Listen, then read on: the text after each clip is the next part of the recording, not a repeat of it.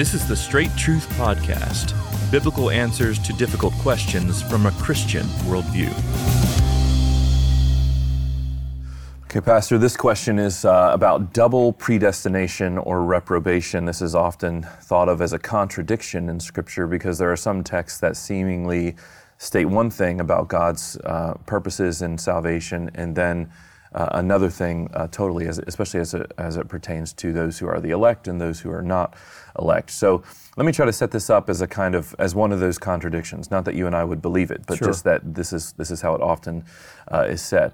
So in texts like Romans 9, we see that God has prepared some vessels of wrath that are prepared for destruction. Mm-hmm. Even in texts like 1 Peter 2:8, there are those who stumble because they disobey the word as they were destined to do. And You can hear that word predestination like even encompassed there. And yet there are some other texts, 1 Timothy 2:4, God is our Savior who desires all people to be saved and to come to the knowledge of the truth. The inference there is that, God wants all people to be saved. Or even 2 Peter 3, which says that God is not wishing that any should perish, but that all should come to repentance. So how do you work these two things out? And specifically, on this question of predestination, has God created some people to be saved and created some people to be ultimately judged and destroyed? Yeah. So to know the truth in any realm, we have to learn to submit our thoughts and our emotions to the Word of God, or you're never going to get to the truth. If you're going to read God's Word through the grid of what you desire, mm-hmm. then you're never going to come to the truth. You will misread the Word of God. So I've got to be willing to let the Bible say what it says, and then submit my mind and my heart to what it says. A second principle that helps answer the question is I also must acknowledge that there are going to be things the Bible says that I can't get my mind fully around. Mm-hmm. So I have to, at that point, understand God is God, I am not. God is God, I am a creature. I have a limited capacity. What God has given to us belongs to us. But what God hasn't given to us doesn't belong to us, right? The secret things belong to the Lord, the things revealed belong to us. Deuteronomy 29. So what He has revealed, I have the capacity to believe and embrace, but it does not mean that I have a full understanding of everything that is at work in the divine mind in terms of what He has chosen to do. One other distinction I'll mention, and it gets to some of the texts that you've read. Mm-hmm. We've got to distinguish between the desires of God as He has given them to us in Scripture and the decrees of God. Mm. So this is something that I have to be able to embrace. God has not decreed everything He desires. Hmm. So in some way, God is able to desire the salvation of all men, mm-hmm. though He has not decreed the salvation of all men. Mm-hmm. That's helpful. And if I can't embrace that, I'll never be able to settle this issue in my mind and heart. Hmm. Romans 9. So you talk about, let's go there for just a moment. Sure. And talk about it. Romans 9, the text that you referenced, Verse 22? Yes, it's dealing with God's rights. But the previous verse, let's go to verse 19. You will say to me then, why does He still find fault? For who can resist His will? But who are you, O man, to answer back to God? Will what is molded say to its molder, why have you made me like this? Has the potter no right over the clay to make, and here's the key phrase, out of the same lump, one vessel for honorable use and another for dishonorable use? So to get this issue right, we've got to understand, if I could use the analogy, on the potter's wheel is one lump of clay, mm-hmm. and that lump is fallen. Mm-hmm. So in terms of the logical orders of God's decrees, God's decree regarding the fall of man precedes His decree regarding the salvation of men. Mm. So on the potter's wheel is this one lump of fallen clay. Then out of that lump, which all of it deserves wrath, mm-hmm. God has chosen to save some. Some will be formed that He does not save. some will be formed that he does save. When you talk about double predestination, I want to recommend a book for everyone to get. If you get R.C. Sproul's book, Chosen by God, I think he does the best job I've ever read of simply helping us get our minds around this question of double predestination. And one of the things that Sproul said is there's a difference between double predestination and equal ultimacy. So when you talk about equal ultimacy, the idea would be that God worked in the same way to damn people as he worked to save people. And that would not be true. We do not believe that. Has God predetermined destinies in a way that some are chosen for salvation and some are not? Yes. In that sense, there's double predestination. But did God work in the same way? Has God worked in the same way to damn people as he has to save people? And the answer is no.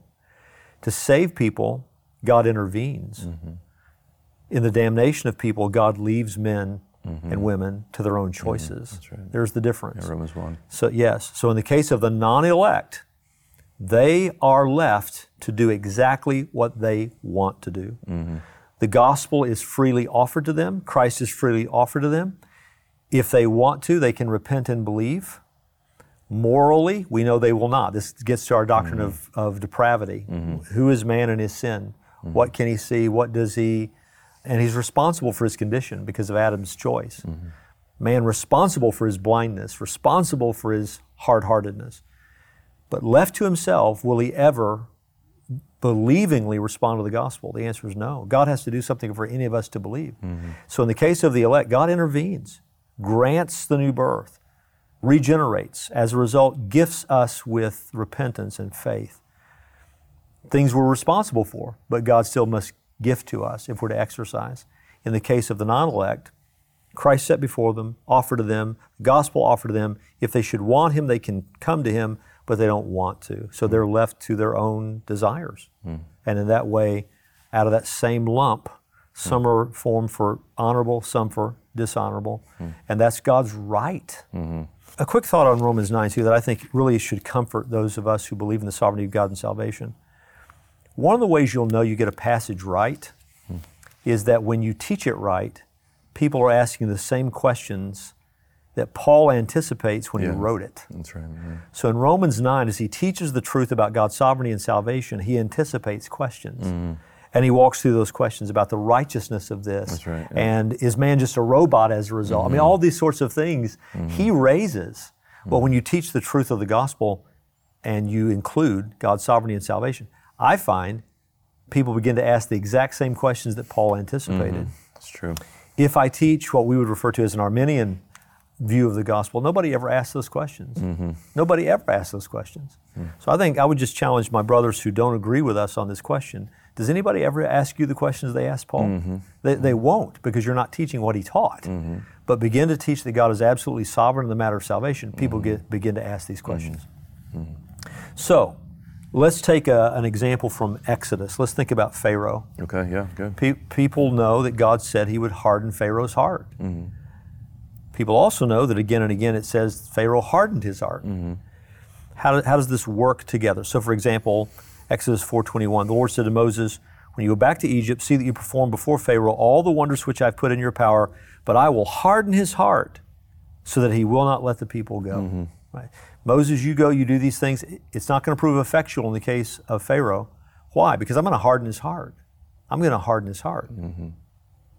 Exodus 7:3, but I will harden Pharaoh's heart that I may multiply my signs and my wonders in the land of Egypt. Paul actually references this in Romans 9, right? Yep.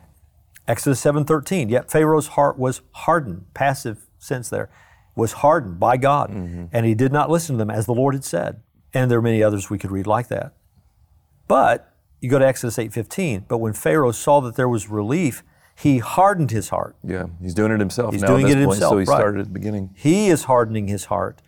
Exodus 8:32, but Pharaoh hardened his heart this time also, and he did not let the people go. Right. So, is God hardening his heart, or is Pharaoh hardening his heart? And the answer is both.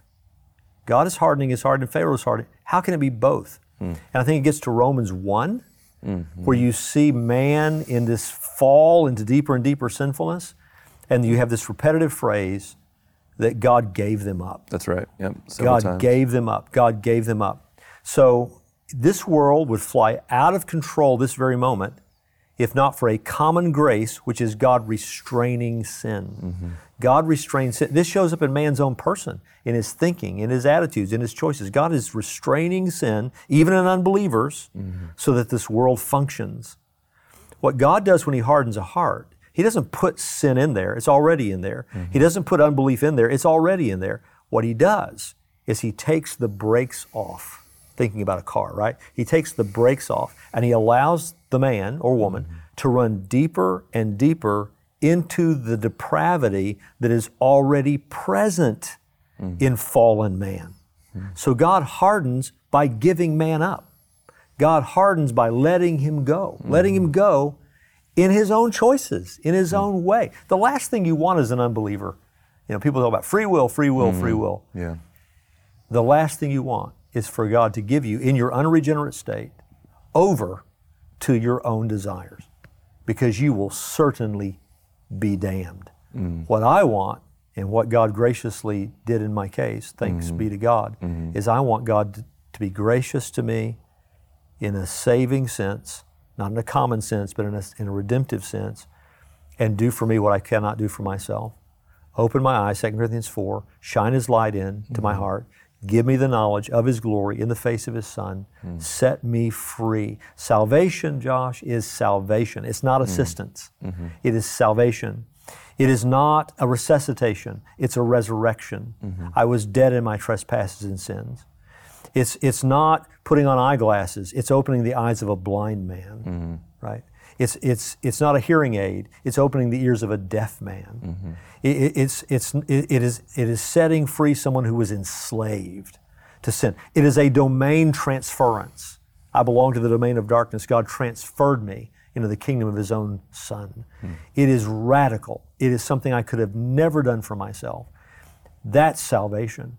And so double predestination makes grace grace. It makes salvation, salvation, deliverance, deliverance.